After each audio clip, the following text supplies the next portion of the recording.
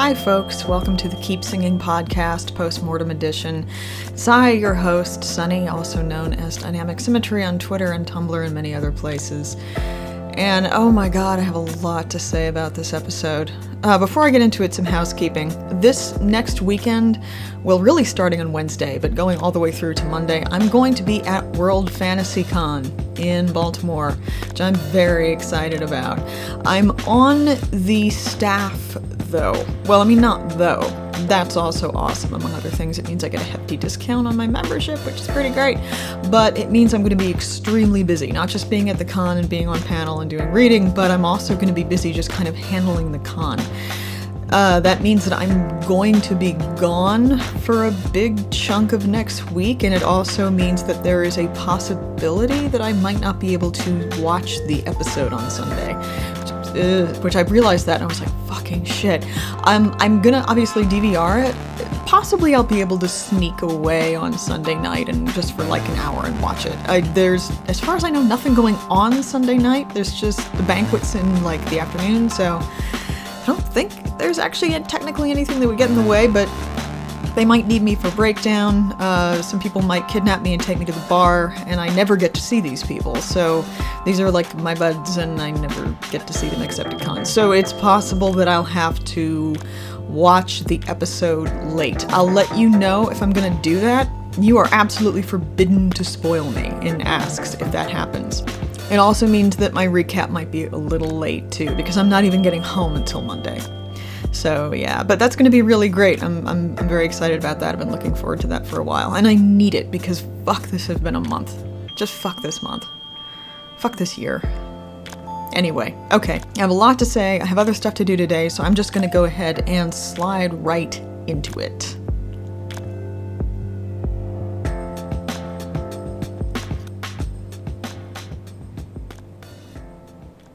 Okay, first of all, let me say, this was the best episode this season, I think.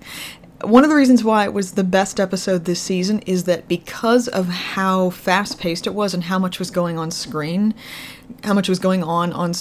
and how they had basically stopped establishing things and they were just charging ahead with the plot, I was mostly able to ignore the significant world-building problems for once. And I'm looking forward to that for the next couple of episodes, and then I expect to slide right back into that when, they do the second time jump, assuming they are going to do that, and it really does seem like they will. That's probably going to be the same bullshit all over again with me, and I'll tell you all about it if that happens, and I apologize in advance. But this episode was incredibly strong. And one of the reasons why it was so strong is, like I said, they are just charging ahead with the plot. And there is a great balance in this episode between things happening and actual characterization work happening too. You have action being balanced with the scenes with Michonne and Negan, which I'll talk more about in a bit. They were really frustrating me at first, and a lot of that is because anytime Negan is on screen, I am to some degree frustrated. But I ended up really liking them. And a lot of that was because of Michonne, just because, anything where Michonne gets a lot of screen time to herself is great. But a lot of it was what they were doing with Negan, which I didn't expect and didn't really get immediately. And yeah, like I said, I'll talk about it. But I want to talk about Rick first. I have a lot to say about Rick. First, I want to say that the end of last season, when Rick spared Negan, one of the reasons why I was very frustrated with it is that I was getting the strong sense that the sympathies of the writers were with Negan. Like sometimes, it's easy to tell sometimes when you're reading something that a writer has written, where a character is doing something and you're like, fuck, that's really stupid, that's awful. And you get the feeling reading it that the writer does not know that the writer is on board with the character. The writer is sympathetic to what the character is using to justify their stupid, wrong actions. And I was getting that feeling last season, and that was one of the reasons why I was really mad. But I'm getting this season the feeling that the writers actually understand that Rick fucked up. And that he fucked up in a way that is creating a lot of problems. Because when Daryl delivered his speech, which I will also squee about in a minute, Daryl... At least, I'm biased toward Daryl anyway, but at least how that was written, I think that Daryl was dropping truth bombs and the writers intended them to be truth bombs. That when Rick tried to justify why Negan was still alive, and Daryl said, "You're just giving them hope that things are going to go back to the way they were," that is real, that's the writers agree with that they are recognizing that is part of the problem here. That yes, if Rick had killed Negan, yes, Negan would have been a martyr, and that would have been something that they would have had to deal with. But that would have been something that they could probably have gotten over in time. Whereas every second Negan survives, the problem is ongoing, and people maintain hope that he will someday return to power. And Daryl, being a perceptive motherfucker, knows that. And Rick is real good at lying to himself, and Rick does not.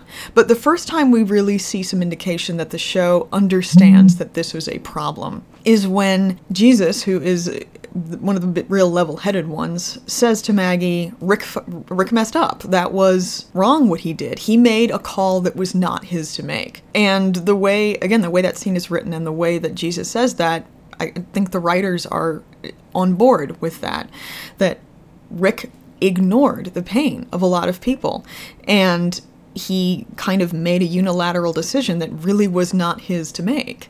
Even if he hadn't killed Negan then, if they were going to return civilization to the world, this really just occurred to me, but I think it might have been interesting. They could have had a trial.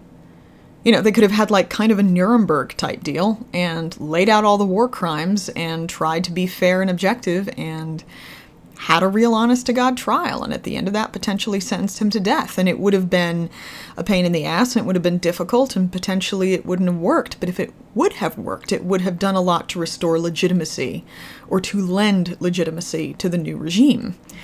And that way Rick would have been giving what Carl wanted a chance, while also giving other people their say and giving recognition to other people's pain. He could have done that. He chose not to. And that was a big mistake. And the show, I think, knows that. And I really, really appreciate that. It's difficult, it's painful to see the emotional fallout from that, but it's good. It's good writing. So that was good. Before I talk more about the stuff that Daryl said, that scene, let me just say that I have been waiting for that scene for years. For literal years. I've been waiting for that scene. I've been waiting for Daryl to finally do what Daryl has done before.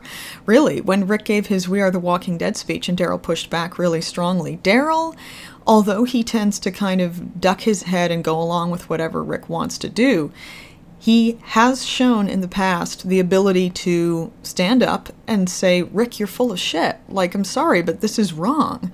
You're wrong, and here are all of the reasons why you are wrong." And he finally did that, and it was beautiful. I'm going to jump ahead, though, to the one problem with it I had, however. And it was what Daryl said about how Rick... I think I heard this right. My TV speakers aren't awesome right now, but I'm pretty sure that I heard and recall right that Rick said, "I never asked anybody to follow me," and Daryl was like, "Well, maybe you should." And it's, on the one hand, I understand why Daryl would say that. I think it's in character for him to say that. On the other hand, this is just a reiteration of a thing that has been going on since season 2, and I think, in fact, since season 1, which is Rick's abdication of responsibility for leading, while at the same time really wanting to lead and tending naturally toward that, and everybody else doing what people in a group often do with somebody who is pushing real hard at being a leader, and nobody else wants to do it, and they all just kind of fold and follow Rick. And Rick has never... I think he maybe arguably does it in season 2 at the end, where he's like, "This is not a democracy anymore." Pretty sure I'm recalling that right. It's been a while since I watched the last couple episodes of season 2. I'm currently watching it again for the good stars. But he did that then, and that wasn't super great or super sustainable. Rick does not seem to handle democracy well. Like, when the group has been working according to any kind of a democracy in the past, Rick has always pulled back and been like, "I don't want anything to do with this. I'm not the leader anymore." When things become very authoritarian, that's when Rick is in his element and really steps in. But he still does not ask people to follow him. He does not step up and say, I want to be your leader, will you follow and trust me? And he doesn't do that. Maybe he should. Daryl is right in that sense, but he doesn't do that, I think, because it is really just not in his nature to do that. If he'd tried to do that, I don't know how well that would work.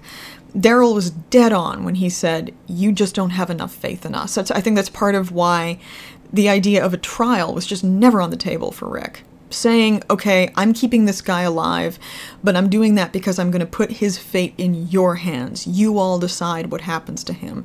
He didn't do that because he did not have faith in people to handle their shit themselves. His idea of how the world is going to work is a positive one right now. It's one that a lot of people in the group and in all of the communities really want to work toward. It falls in line with a lot of what they want. When Carol said, I really wanted this to work out, she meant it. But at the same time, he's imposing that image on other people. When Cindy said, after the war was over, we went along with what Rick wanted because we thought we didn't have a choice until Maggie showed us that there was another way. He says, here is how things are going to be, and he never explicitly asks people to follow him, but he's the leader figure, so everybody kind of just goes along with it. They just kind of don't question in a really direct way, except Maggie has, and now Daryl has. They don't question whether this is actually how things are supposed to work, or whether this is the best way of doing things. Or if they do question, they keep it very much to themselves. I could get into a lot of reasons why that dynamic works the way it does that I don't really want to dig into right now, especially because I have not fully articulated to myself all of the reasons why that works the way it does. But Rick, like I said, unilaterally decided that Negan was going to live, and unilaterally decided how all of this was going to work, and took Carl's vision, or what he interpreted as Carl's vision. And I think Carl's vision for the future was vague enough that there are a number of ways in which one could go about establishing that vision for the future. He, kind of like a religious leader, took this sacred edict from Carl and interpreted it in a specific way, and then just imposed that interpretation on everybody and never really asked anybody what they wanted to do. Daryl said that last episode before this one, and he was dead on. Rick never asked anybody. Rick never consulted with anybody. Not really. Not in any way that appears to be meaningful. And people like Ezekiel and Maggie have had free reign in a lot of respects regarding how they handle their communities. But in terms of the vision that they're all working toward, Rick just decided what that was going to be and hasn't really asked anybody whether or not they're on board with that. He just kind of assumes until, like the Saviors have, they make it very clear and do so violently in many cases that they are not on board with what he wants to do. And even Daryl ended up, the confrontation they had was initially violent until they both fell in the hole and, had to cooperate and had their bro chat. But yeah, Rick's leadership, and lack thereof in some cases, is really an unsolvable problem. And I'm not sure to what degree the writers know that and are commenting on it, and to what degree they're actually not fully aware of that. Oh God, I don't want to say that I'm glad that Rick is leaving. By the way, I'm still not 100% sure he's going to die for reasons I will get into more shortly. It's not that I want him to go. I love him and I'm going to miss him so much, and I think there are a lot of things I'm going to be dissatisfied about regarding what happens after he leaves. At the same time, it's not that Rick's arc is stale, but it's very cyclical. And really, it just hasn't gone anywhere. Rick's arc this season is very similar to his arc in season 4, in the beginning of season 4. Moving into the back half of season 4, where he just completely goes off the rails and starts ripping out people's throats with his teeth, which I frankly miss. I miss those days. But it's just cycling around and around and around over the same thing, where Rick doesn't want responsibility, and then Rick kind of falls backward into responsibility, but then won't fully articulate what his responsibilities are, and angsts about it, and makes people upset with him because he won't fully articulate what his responsibilities are, and also he won't consult with anybody about the choices he does make, and just kind of assumes everybody's going to go along with it. And then he has this moment of crisis where he's like, I never asked anybody to follow me, and everybody's like, well, maybe you should just fucking decide what you want, Rick. And then something happens, and then he either pulls back and isn't a leader anymore, or he is a leader, and then it doesn't work out, and the whole thing rinses and repeats. And we're in season 9. No, wait, God, we're in season 9. Yeah, fuck, we're in season 9. And the same thing with Rick has been happening over and over and over, and I just don't see much evidence that they're doing anything different where that's going. If he survived, or if he survives, well, I mean, I think one of the reasons why, if he survives what they're going to do to him, and I think there is a really good chance that he will, and we will see him again eventually, that moment of breakage and potentially rebirth, it looks like next episode he's really going to confront everything that's happened to him in all of this time. He's going to cycle back around to where things began and confront what happened to start all of this out.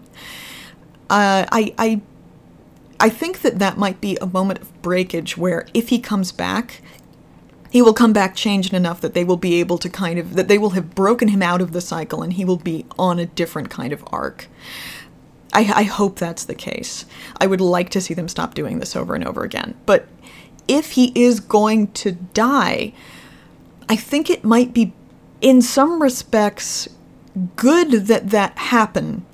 In a writing sense. Again, I really want to be clear that I'm not like pro Rick dying, but the fact is that they're kind of stuck in a rut with him. And I kind of, when I try to think, well, where could they take him in this season?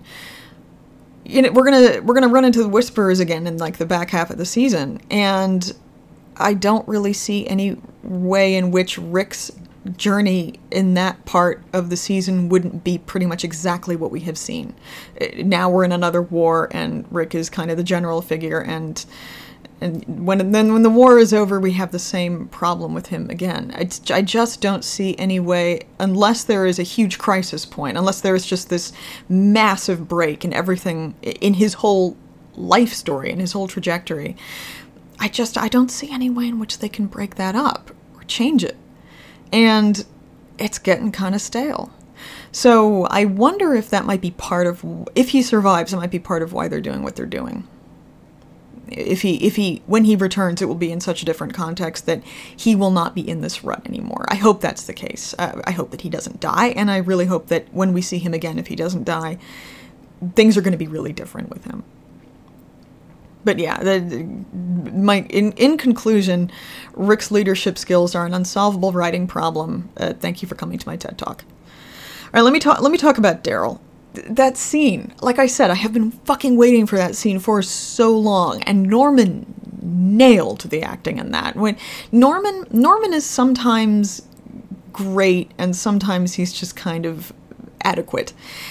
But I think that what determines whether or not he's great or merely adequate is really what they give him to work with. And when they give him good stuff to work with, he shines. And one of the reasons why he hasn't really shown in the last couple, really not since season 5. Although The Cell was really good, partly because he just had most of that time to himself. And he wasn't relegated to what he's kind of been over the past couple of seasons, and basically kind of just been a prop, kind of just a background character. But when they give him good material, he really sinks his teeth into it, and he does very well. Norman absolutely nailed it. But also, that was just a great character moment for Daryl, because it was such a moment of real courage for him. It was something we haven't seen from him in a while. He, like I said, he did something he's done a couple times before, but that his natural inclination is not to do it.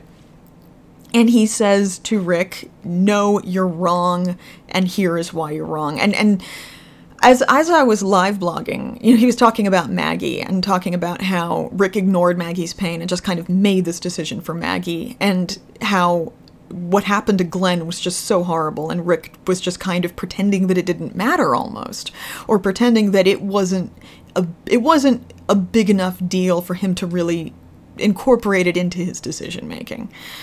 And I was about to write, well, once again, he's talking about Maggie and he's not talking about himself. And then he fucking talked about himself.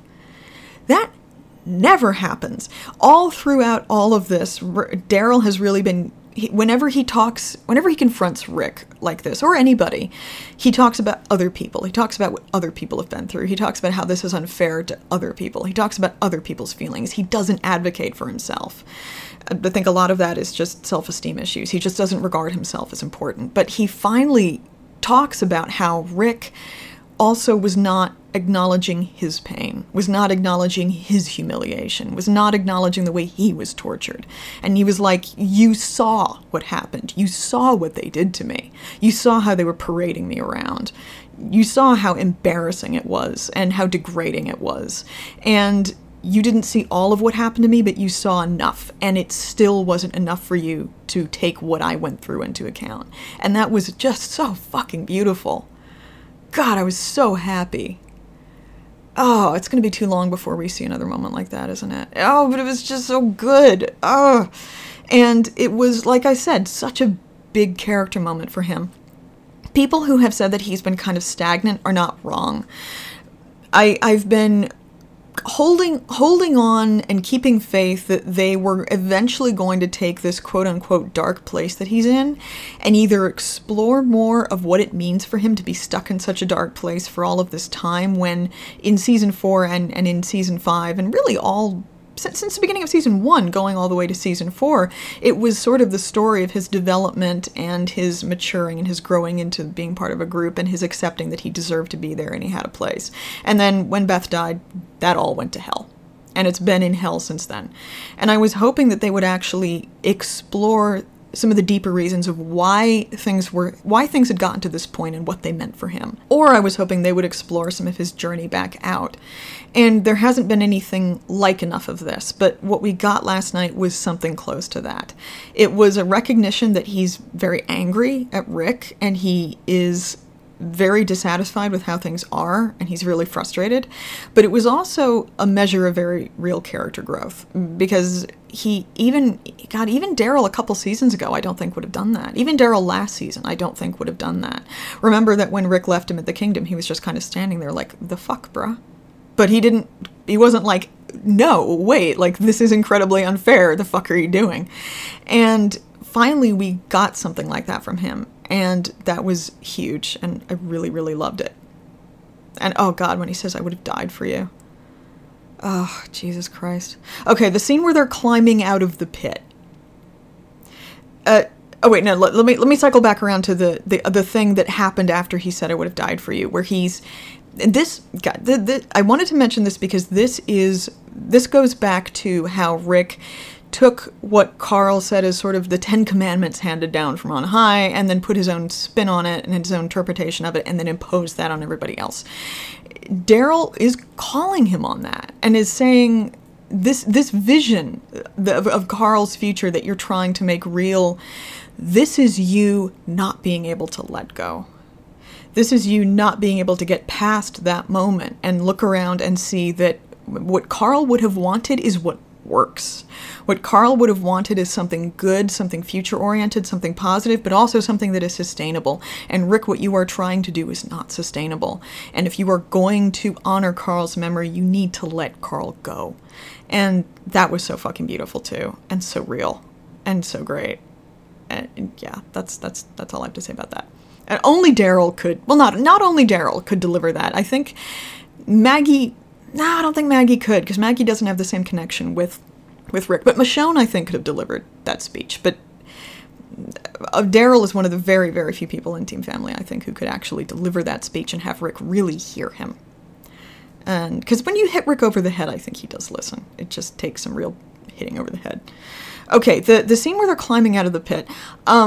Okay, first of all, when he puts his hand down and is like calls him brother again, and then I died, and then I came back, and then I died again. But it was also so clearly a callback to Chupacabra, and I'm going to talk. I have a couple more things to say about that. I think that maybe bigger than I thought initially. But one of the reasons why I loved that they did that was that it was such a... Something that this season has been doing a lot is bringing things kind of full circle. It's been doing callbacks to how things were, and it was doing that some in season 8 too. And it's doing callbacks to how things were, and it's kind of bringing these moments of character development around full circle by echoing them in the present, echoing their characters' pasts. Sorry, my phone went off. Echoing the characters' pasts into the present. The big example of that I can think of is when Carol rescues Henry, when he's hiding in the creek bed, in the exact same place, in terms of where they filmed, where Sophia was hiding. And she saves Henry when she couldn't save Sophia, and that is such a moment of closure for her. That is a closing of part of her journey, and then she can really move on into something else where she is now, which is fucking great and incredible, and I love her. And that moment in Chupacabra for Daryl was such a moment of unresolved crisis and tension. It was so incredibly fraught because it was a moment where Daryl was at a transition that he was feeling a tremendous amount of guilt about, where he was needing a brother figure so much, and he had lost Merle, and he was, in spite of himself and in spite of the fact that really on paper Rick should have been the last person he would choose for this, he was gravitating toward Rick as a replacement brother figure. And he was feeling incredibly guilty about that. And so Hallucination Merle showed up to remind him of why he was feeling so guilty and mock him for it and say, you left me, you abandoned me, you're not looking for me anymore, but here's this new guy and you're his bitch. And Daryl's very resistant to that. But the moment when Merle reaches down and says, grab your friend Rick's hand, that is, and he does it. Nobody, he pulls himself up. There's no hand there for him. Merle's hand is not really there, but Rick's hand is also not really there. He is so profoundly on his own in that moment. And there are a lot of ways in which that moment encapsulates a conflict in Daryl's character from which he has never emerged. In many respects, I think he has never entirely left that moment. And it's not that he still feels guilty for having Rick be his brother figure. I don't think he feels conflicted about that anymore. But I think that Daryl lives in horror of being alone. He cannot bear the thought of being alone. He would rather be with a group of people he hates than be alone. Him being alone is hell. It's one of the reasons why when Beth says you're going to be the last man standing, he just is staring at her in utter horror. I've always wondered if she knew that. I don't think she does in that moment. I don't think she really understands what she's just said to him. That she's been like, you're going to go to hell. I don't think she would have knowingly said that to him. But he cannot stand the idea of being alone. And in Chupacabra, when he ends up having to pull himself out of the gorge and there's nobody there to help him, I think he is terrified that will eventually be his life. That he will just be completely alone and nobody will be there to help him.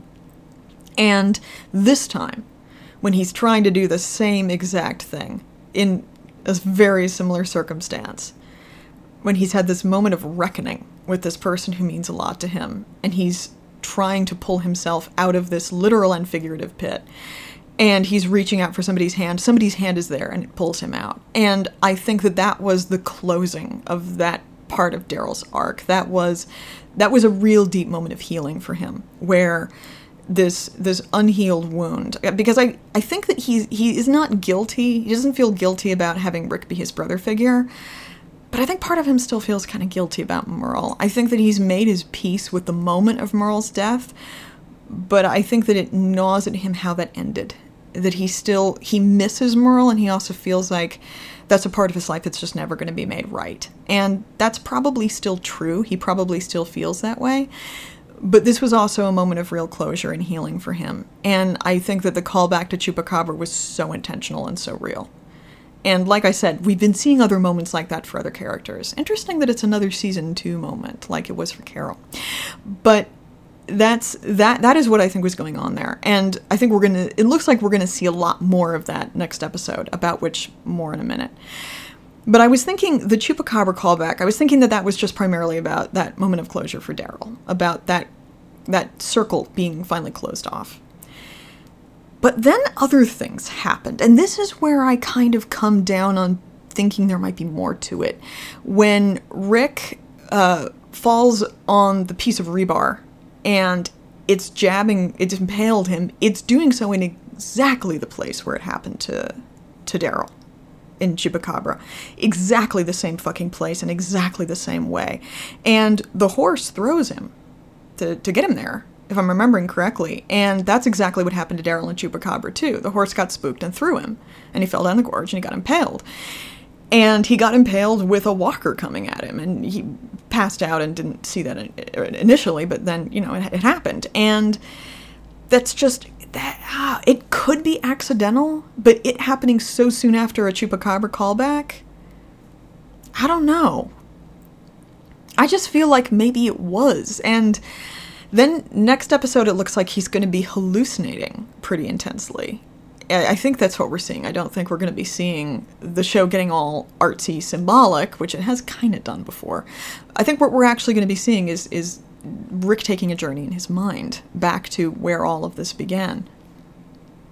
Now, that's not exactly what Daryl did, but Daryl's conversation with Hallucination Merle was in some respects kind of like that. And I just... The thing about that makes me think that there might be more to the Chupacabra callback is that Daryl survived that. Like, he shouldn't have, but he dragged himself out of the gorge and made it back. He didn't die. They all thought he was a walker for a second, but then Andre did shoot him, but he didn't die against all the odds. And God, I don't know if they're putting Rick in Daryl's place in this case. And I want to emphasize that I'm not 100% sure that they're doing that, but I just don't think it can be fully accidental. And I don't want to come down too hard on it meaning something, because I still think there's a good chance that Rick does die. But it's inching me a little more than I already was in the direction of this not being the complete end for Rick. I just think there's a real decent chance that he doesn't die, or that his death is open-ended enough that there's wiggle room to bring him back, much in the way that there was with Beth's death. Even if she is dead, the fact remains that if I wanted to bring her back, if I was writing the show, or if I took over as showrunner and I wanted to bring Beth back, I wouldn't have to change a single thing about her death, about the way it was written, in order to make it plausible. All the pieces are already in place. She could be dead, but there's also nothing that would need to change in order for her to come back.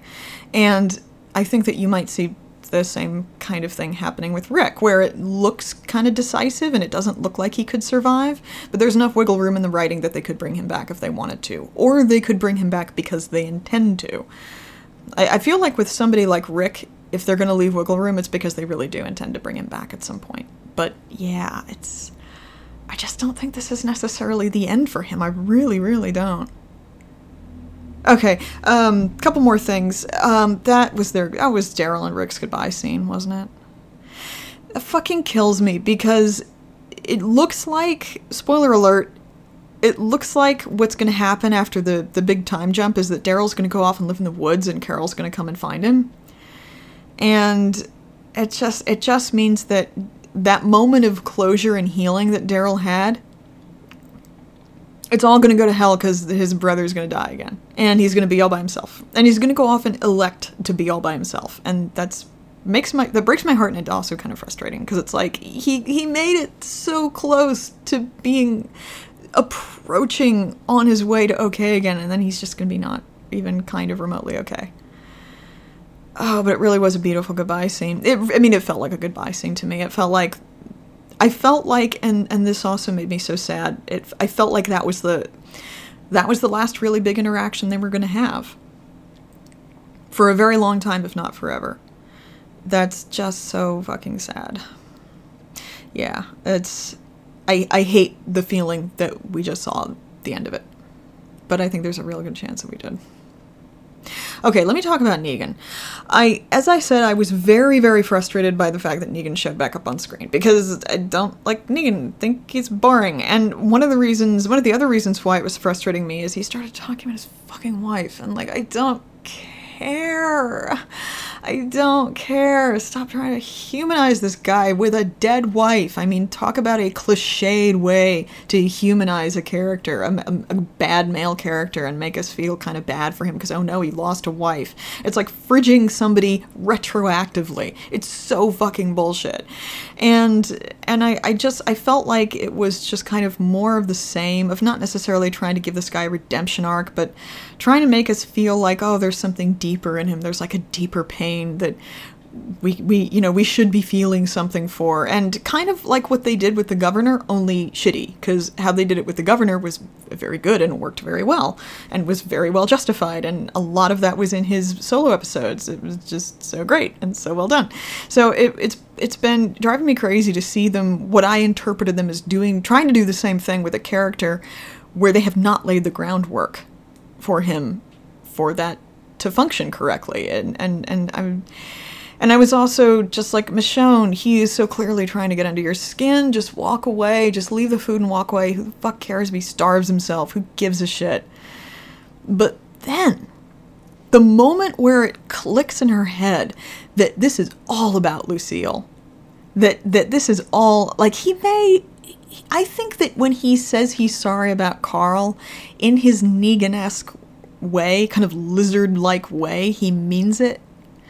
Like, he's not sorry in a human way, but he's sorry in a Negan way. And when he says that he misses his wife and he's really sad about what happened to her, in a Negan way, he is right about that. And one of the things about Negan that does vaguely intrigue me is, to what degree is Negan like this now because of the world falling apart, and to what degree was he always like this? And I think that is a question the show asks about characters frequently. I think that that's a question that it asks mindfully. And I think that it isn't, in some ways, asking it about Negan. Has he always been like this? Has this always been in him? Or is this really something new? It asked it very effectively of the governor. And it did not, I think, deliver a solid answer, which I like. I like that it kind of left that up to the audience to decide. And I think that it's kind of implicitly asking it about Negan as well. But the moment where Michonne realizes that, yes, maybe some of that was all sincere, but it was also just a tool. It was just a ploy. And what he really, really wants is Lucille. And why I like that is because it's not humanizing Negan. And, God, I hope this isn't just my interpretation. I hope this is actually what the show was doing. It's not humanizing Negan. It's actually further dehumanizing him. Not in the sense that not in a negative sense, in a way, in the sense where it is calling attention to his lack of humanity. Not because he doesn't care about things. He very clearly does care about things, but because of what he cares about and why. He's kind of Negan sorry about Carl, and he's kind of Negan sad about his wife. But the thing that really makes him feel something, the thing that really, really moves him emotionally and psychologically, is a fucking instrument of murder. Like, that is such a monstrous way to be. That is such an inhuman way to be. And the scene where at the end of that scene where he's just banging his head against the wall, that is not a humanizing, oh, I really feel bad for this guy's inner pain, or at least that's not even I recognize this guy's inner pain. That's just you are irredeemably fucked up. There is just something so broken and wrong in you that this is the only thing you feel anything for. That was just really interesting. And I did not expect them to do that. And I really like it. I think that it's a deeper way of kind of unraveling Negan's character than we've almost seen at all so far. I'm very happy about it. And also, Michonne's, there were a lot of things about last night that made my heart sing, but Michonne's face when she realizes what's going on, and she realizes she can use this to get him. And she's like, we don't have it. I don't know where it is. It's just out there in the wilderness somewhere, in the elements, getting rained on and getting chewed on by animals and just getting buried in mud. And how much it eats away to him to hear that. And the very real satisfaction she took in that. That was just a great moment for her. Just fucking loved it. It was awesome. There are very few scenes that Negan's in that I can say, that was an awesome scene. That was an awesome scene. I don't expect, I still think they're going to give this guy a redemption arc. They're pretty clearly going to let him out of jail, or he's going to break out or something. I don't know how. I don't really care. And I'm worried that they are going to give him a redemption arc after that. And even if they don't, he's just going to keep being kind of boring. But that moment was great and really well written and fantastically acted. Jeffrey Dean Morgan is such a good actor. It's why I was so excited when they cast him. And they have given him so little to work with Negan, because Negan's primary trait is smugness. And smug, you have to be able to act decently, I think, to pull off smug. And Jeffrey Dean Morgan can do smug very well. But that's kind of all they've given him to do. So the moments where they've allowed him to show any kind of other range of emotion have been wonderful, because you actually get to see Jeffrey Dean Morgan working to his strengths. And you also got to see that last night. And that was very, very satisfying for me to be like, oh yeah, there's a great actor here. And he's doing a very good job. That's very satisfying. Yeah. Oh. Michonne calling Carl and Judith her kids. Just stabbed me in the fucking heart. Yeah. Okay, real quick. Next episode. I'm very, very excited for next episode. I hope I get to watch it live, and I hope I get to live vlog it for y'all. I'm real quick caution to people who think Beth isn't dead. He's not going back to Atlanta for real, guys. He's not. He's not going back to Atlanta for real. He's going back to Atlanta in his head. It's going to be hallucination. And that's all. And he's going back to Atlanta in the past, pretty clearly. He's not going back to Atlanta in the present, or even, I think, in the recent past, relatively. He's going back to Atlanta at the moment at which he woke up. Do not expect to see Beth. You are probably not going to. Do not expect to see hallucination Beth. I suppose it is remotely possible, but I don't think she was... I don't think she has a place in the story where it would make sense to bring her back. I know a lot of people would consider that sacrilege and would probably argue with me, but I just don't think so. It is a little weird that Sasha is going to show up, because I never got the sense that she and Rick had a really super deep connection. I think Beth had a deeper connection with Rick. Beth basically raised his kid for a while, but I don't think it's about Beth, and I don't think we're going to see Beth, so calm down. I'm sorry, I hate to be the bearer of bad news here, and I suppose it's possible that we will, but even Hallucination Beth, we have seen Hallucination Beth before, but I just don't think that's going to happen. At best, and I doubt this very much, we might get some sense of what happened after Coda, because that was also in Atlanta, and it was also at Grady, and Grady is, like, important, but it's just not going to happen, guys. I'm sorry. I really don't think. It's not that I think that we won't necessarily see her again this season. I think next episode is for Rick. It's all for Rick. Let it be for Rick. If she shows up, that's gravy, but do not expect it and do not get excited. Just don't. Just calm down. I am looking forward to it very much. I'm really wondering what's going to happen with Shane, because Shane frustrated me, because I got the feeling that the writers did not understand what a scumbag Shane was. I think maybe toward the end of season 2 they did, and they understood how fallen he was and what a broken guy he was. But I love Shane's death, because it was just Shakespearean tragedy, and because you got to see Andy Lincoln and John Bernthal really just working like Jeffrey Dean Morgan last night, really working to their strengths. And it's a very well acted scene, and it's beautifully shot, and it's wonderfully written, and it's like I said, it's Shakespearean tragedy. It's great. And that is such a raw place for Rick still, I think. And that's another brother figure. That was a brother figure for him that he lost. And I am wondering if we're going to see good Shane or bad Shane.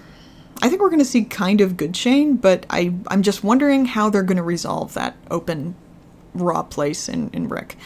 I think that he wouldn't be showing up if they weren't going to resolve it somehow. But I don't know if Rick is going to die, but I think that for all intents and purposes, this will be a death episode. I think it's going to be written that way, and all of the characters who show back up are going to work that way. Kind of like what happened and what's going on.